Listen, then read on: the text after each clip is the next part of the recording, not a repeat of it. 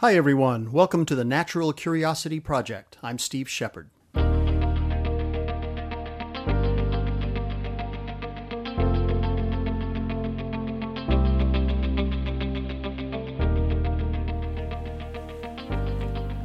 As a lot of you know, I live in Vermont, way up in the northeastern United States.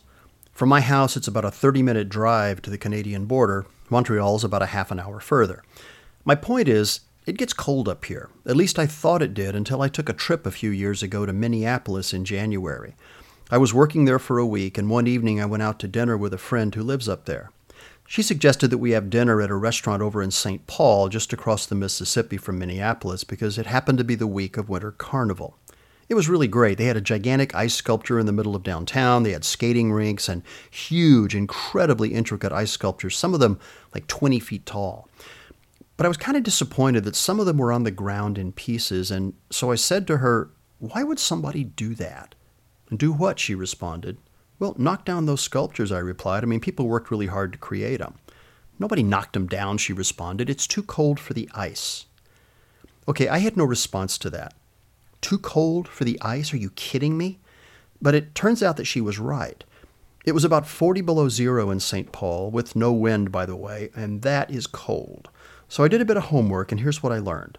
Most liquids shrink as they cool, but water, because of a phenomenon called hydrogen bonding, only shrinks to a point. Until it gets to about 39.2 degrees Fahrenheit, it shrinks like any other liquid. But below that, things get kind of squirrely. Below 39.2 degrees, it switches directions and starts to expand until its temperature reaches 32 degrees, the freezing point of water, at which point it starts to pick up speed and expands by about 9%. It's this sudden expansion after a period of contraction that can cause stress fractures in the ice sculptures and send them tumbling to the ground. Well, my friend demonstrated just how cold it was the next day. In the kitchen at her office where I was working, not in the kitchen, but in the company, she took a pot, filled it with water, and heated it until it was just in a roiling boil. She then asked me to open the door to the adjacent courtyard, which I did. She took the pot, walked outside, and threw the boiling water into the air. It instantly turned to snow and fell to the ground. My only comment was, "You live here?" So it doesn't take much to freeze a small amount of water. Our bodies are about 60% water, which is why we're so susceptible to frostbite if we leave skin uncovered on a cold day. But some creatures, especially those that are microscopic or near microscopic, can be as much as 90% water, which seems to me would make them far more sensitive to freezing than we are. But the other day I was out in the forest near my home in Vermont taking a long winter hike, and I saw something that really puzzled me. It was plenty cold, about 5 degrees above zero, and I had stopped under a tree to take a break. Looking down at the ground, I thought I saw something move, but there was nothing there but snow and a bit of dirt. It looked like ground pepper, at least till it moved. So I got down on my hands and knees to get a closer look, and what I saw was really cool. The little flecks were all in a little depression in the snow, and when I looked closely, I saw that they were little bugs, about 1/8 of an inch long, with tiny legs and antennae. They looked like tiny shrimp, and in fact, they were hopping around in their little snow depression like popcorn. So 2 questions immediately came to mind. The first was, what were these little critters? And the second was, why aren't they freezing instantly like the boiling water in Minnesota? Well, off to the books I went, as I'm prone to do, and soon discovered that these little creatures are called snow fleas, although technically they're called springtails, and there are a lot of them out there.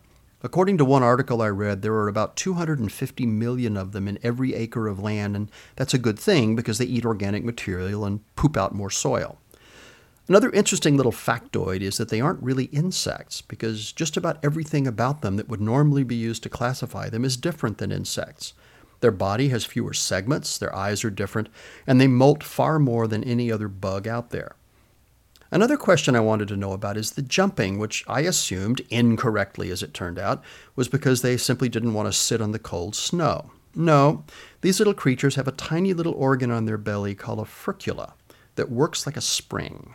When they trigger it, it flips them into the air about 100 times their body length.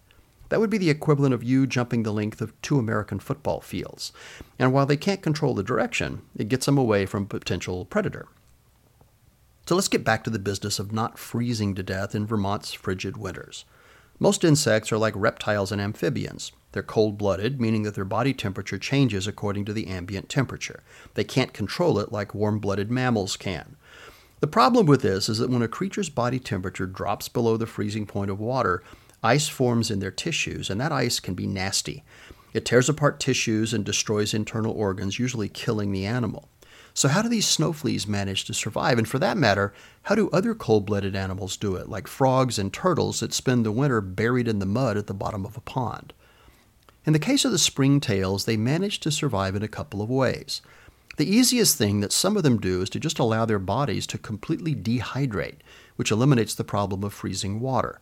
But most of these springtails have developed a form of antifreeze in their blood that prevents the water from freezing. That's how most of them survive. So I did a little digging into the chemistry behind all this, and it's actually really interesting. The compound they create in their bodies to prevent freezing is called an AFP, for antifreeze protein. They're also called thermal hysteresis proteins, a far more impressive name to memorize so that you can casually toss it out the next time you and a friend are walking in the woods on a snowy day and you see some snow fleas hanging out. Anyway, at the molecular level, these AFPs bind to the front face of a growing ice crystal, creating microcurvatures that make it harder for water molecules to bind to the surface, thus preventing the damage caused by ice buildup in the animal's tissues. These AFPs are indeed protein molecules, but they have a large sugar group attached to them, which makes them chemically similar to the antifreeze you put in your car. And yes, other cold-blooded animals like frogs and turtles also secrete a form of AFP to protect their tissues during the long, cold winter. Now, I think this is kind of interesting, but there's more to the story.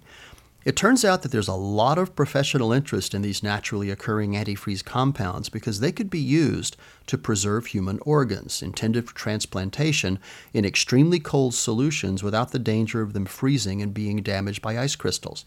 In fact, in 2005, a group of researchers in Israel preserved a rat's heart for 21 hours in a freezing cold AFP solution that was collected from an Arctic fish. The heart was then transplanted into a recipient rat where it beat normally, none the worse for wear. Pretty cool, no pun intended. Hey, if you'd like to see a short video that I shot of the snow fleas hopping around in the snow, narrated by my little granddaughter, go to YouTube and search for Springtails Springing. For the Natural Curiosity Project, I'm Steve Shepard. I hope you find these little programs interesting. I sure do. The mission of the Natural Curiosity Project is to tell the stories of amazing moments in scientific discovery and accomplishment. If there's a story you'd like to hear, or would like to suggest a story, or just want to chat about the amazing world of science, please send a message to steve@shepardcom.com. That's steve@shepardcom.com.